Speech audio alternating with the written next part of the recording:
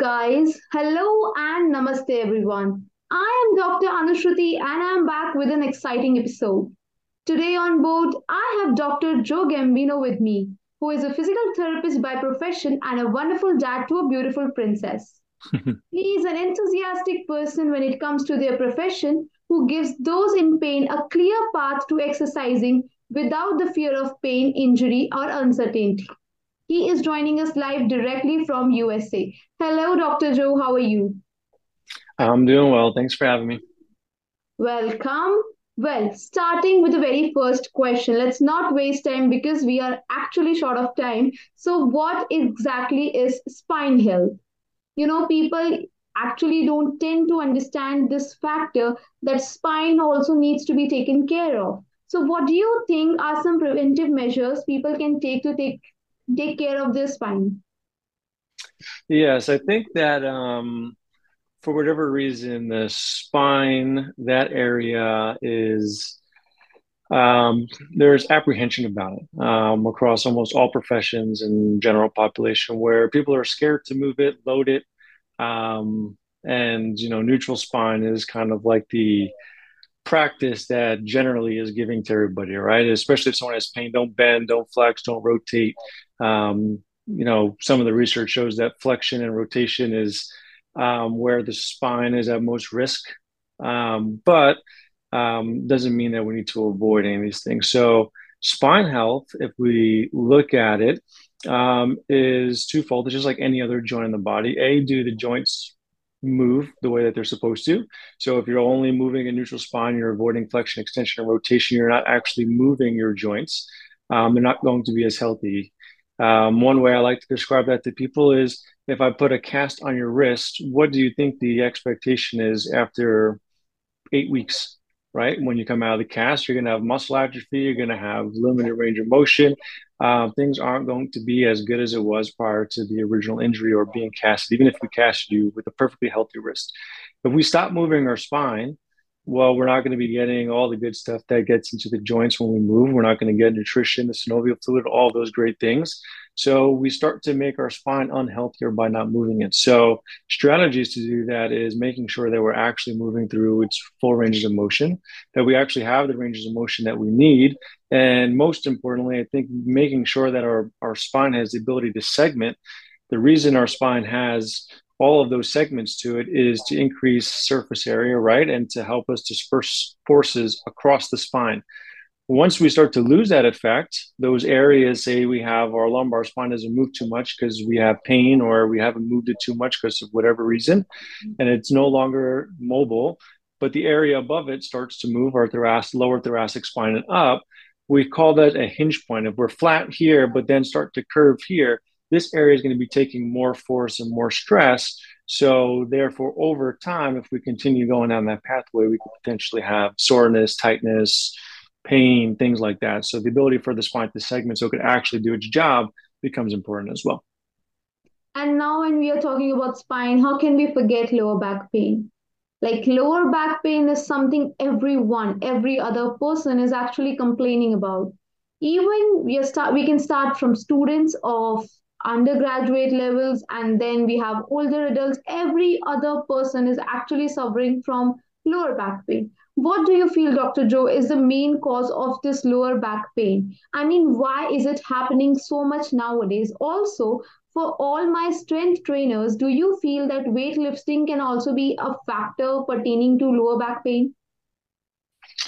So, part one, why does it happen so much? I think pain is relatively a normal thing, and nobody's going to get through a period of life without having it. When we look at the statistics around pain, back pain by itself affects 80% of people at one point or another in their life. That's not talking about neck pain, elbow pain, knee pain, ankle pain. So the fact of the matter really becomes that at some point in your life, you probably should expect to have pain, right? As we get older, when you're younger, it doesn't really matter. I've had pain myself. So understanding that pain is probably going to be a normal course of your life.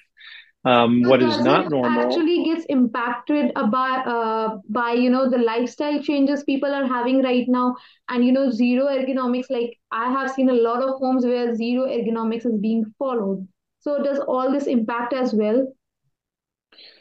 They do. We can't discredit, sedentary lifestyles, not moving frequently enough. That I think that's more important so than particular postures and stuff like that. We can dive a little bit more into that. So yes, those things, your lifestyle can play into that. But the where I was going with my statement is that where it becomes abnormal is when you have these pain, a normal pain response, right? You have pain and it goes away within a certain period of time. A lot of times, sometimes that can go away not even doing anything. But when we have chronic levels of pain, pain that doesn't go away, pain that lingers around for 4, 5, 6 months, multiple years, I've seen people who come to me and say they have pain for 15 years straight, right? That's a very abnormal response, right? That's not we would say if you're getting into a rabbit hole of dealing with pain or pain that constantly pops up over and over again across the span of a couple of years, say, that's the time where you really need to start looking at lifestyle, the way that you're training, and things like that. And then back to your point about strength training and stuff like that, the only time any sort of training or any sort of lifestyle things become problematic is when they're done in excess, right? There's too much sedentary lifestyle, right? I sit down too frequently, so repetitive stresses over the course of time causes pain in my neck, my back, wherever it is. I strength train with poor form, too much load, and I'm overtraining for an extended period of time. Therefore, now my knees hurt, my back hurts, or something else, right? Nobody lifts one weight one time and then all of a sudden it has pain. Maybe it happened like it's happened to me, right? I did one deadlift once and my back started hurting. I can't blame the deadlift for that because I've deadlifted how many other hundreds of times when my back didn't hurt at that point, right? Something happened with my training or my mobility levels or something, right? That puts me at a higher risk. And then at some point, it's the straw that breaks the camel's back because the forces over time, the repetitive load of things, that it just exceeds the capability of your body's stress, what your body can handle. So therefore, pain comes about, and that's pretty much your body's check engine light, right? It's just letting you know that it needs some change. Sometimes there's not even an anatomical injury that's happened, but your body's just not happy with the stresses being placed on it. I agree with you. Now, I have seen that you have discussed pain as an alarm system. So, what does this exactly mean? Also, with this, my general audience, how should they actually conceive this idea of pain as an alarm system? So, the analogy, it's not short-sighted, but it's a simplified version, right? Pain is very, very complicated. We don't fully understand pain. We do know that stress is stress, and it's not just physical load that can impact pain, the pain response, and things like that.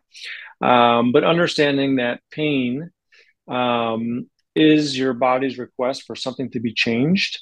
It's a protective mechanism to prevent you from doing things that are irritated. So, say you break your wrist, you fall, you break your wrist. There's no your bone doesn't create a pain response. The tendons that may get torn don't produce their pain response. Your nervous system, your brain, the nerves, all those things that connect, it makes a determination that whatever you did that happened is something that is not good. There's an inflammation response, there's a healing response that happens, and then the pain response goes with it. When that happens, right, you don't want to put weight on your wrist, right? We're not going to load it. And what that does is allows your body to heal and helps you survive, right? So it's in a sense, right, a survival mechanism. If we have these chronic levels of pain, it is the same exact thing, right? Our body's producing pain for whatever reason. So we should be listening to those signals, figuring out what we should be doing about it. And maybe you don't have those answers, and that's where physical therapists and doctors and chiropractors and even depending on the level of pain or where you're at, a skilled personal trainer, right? But getting an assessment and figuring out those pathways becomes important at that point. And just making changes. If you know that you've been sitting and at a desk 8 hours a day for the last 10 years at work and you're not exercising, you're not going for walks, you're not very active, and you're starting to have pain, well, maybe it's time to start to reflect on what's going on and how we can make changes and stop just blaming sitting for the reason why we have pain, or even just our posture for why we have pain, because it goes further than that. Well, as a doctor, you would have come across patients and clients, who tend to have, who want to have sooner and quicker results in their treatment process. But what happens the most, the most prevalent thing that is happening is they do not follow the home workouts suggested by their physios and doctors and, everyone who actually they are going to get the treatment from. And in result, what they say is that we do not have the time to take care of our body. We do not have time to exercise, and we cannot do it manually. So what do you want to say to such people right now in our audience who are listening and watching this, the patients who do not do exercises at home but still want quicker results? Yes. Well, I think people who say they don't have time for exercise, it's priorities. Right now, you mentioned I have a newborn at home. She's 2 months old and she takes a lot of time and she has become a priority. And I still get movement in. But it's not to the extent that it was, and that's okay for where I am now because it's not the highest priority for me. I'm not in pain or anything like that where I feel like I need to put more in, but I'm doing just enough to stay active and move and get out for walks and things like that. So if someone wants to get better, you have to figure out where your hurdles are and where you can start to create a habit. And maybe, and I feel like a lot of times people, they have good intentions. It's, January now and everyone's on the New Year's resolution stuff. And people who don't have time, or maybe they do have the time, they end up taking on too much in the beginning, more than they can actually do. So finding what's realistic for you, right? If you know that you're working on back pain, say, and you really could maybe realistically do 15 minutes a day, 4 days a week to get some movement in. And that's all you can do. And if you do more than that, you're probably going to run into some issues. Then you should probably stick to that and find a plan that's going to fit within that time frame. Um, you know, if that's even too much, right? Can you find one or two really solid exercises that are pain modifiers for you that you can use and then slowly progress them across the weeks and things like that? But it all has to come down to building the habits of being active and where is that initial entry point, and at some point taking the responsibility for yourself to actually go out and do those things. So sometimes those end up being harder conversations because if you want someone to get better, right, there's no pill. I mean, you can rely on medication, right? But if you don't want to rely on medication, you want to feel better, right? At some point, you're going to have to make those changes. Well, with this, I would like to tell all my audience to take care of their body because it is, after all, your body and you have to look after it. And pain as an alarm system, I would also remind you one more thing that if you have pain, so keep a notice of that and take care of it. Go to your nearest physical therapist or doctor and get it examined. Well, last but not the least, Dr. Joe, I have a lot of aspiring doctors who are in my audience right now.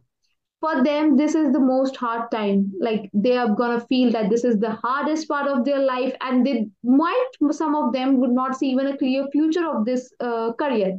What is Dr. Joe's message to such aspiring doctors? Well, if it's up to, I mean, go down a pathway that you're passionate about. If I mean, I wasn't a big fan of school. Towards the end of PT school, I couldn't wait for it to be over. And PT here, in most settings, in network settings, wasn't quite the environment that I really aspired to be in.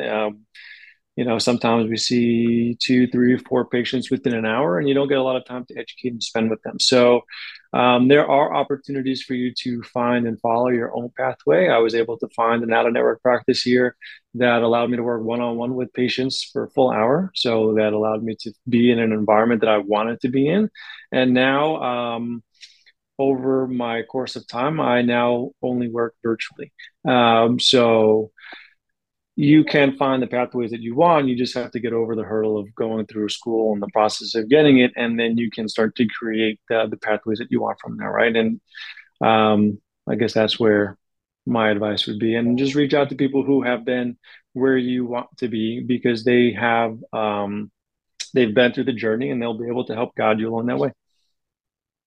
Well, with this we have come to the end of an episode. Thank you so much, Dr. Joe, for taking out time from your schedule to speak to us. And I believe you would have enjoyed speaking to my audience. Yes, I have, and thank you for having me. Likewise. Also, this is your reminder to straighten your back and have a good day. Well, thank you so much, dear audience, for listening and watching this video. Also, to ask questions to the doctors directly, you can DM me anywhere. Thank you so much. Take care. Goodbye.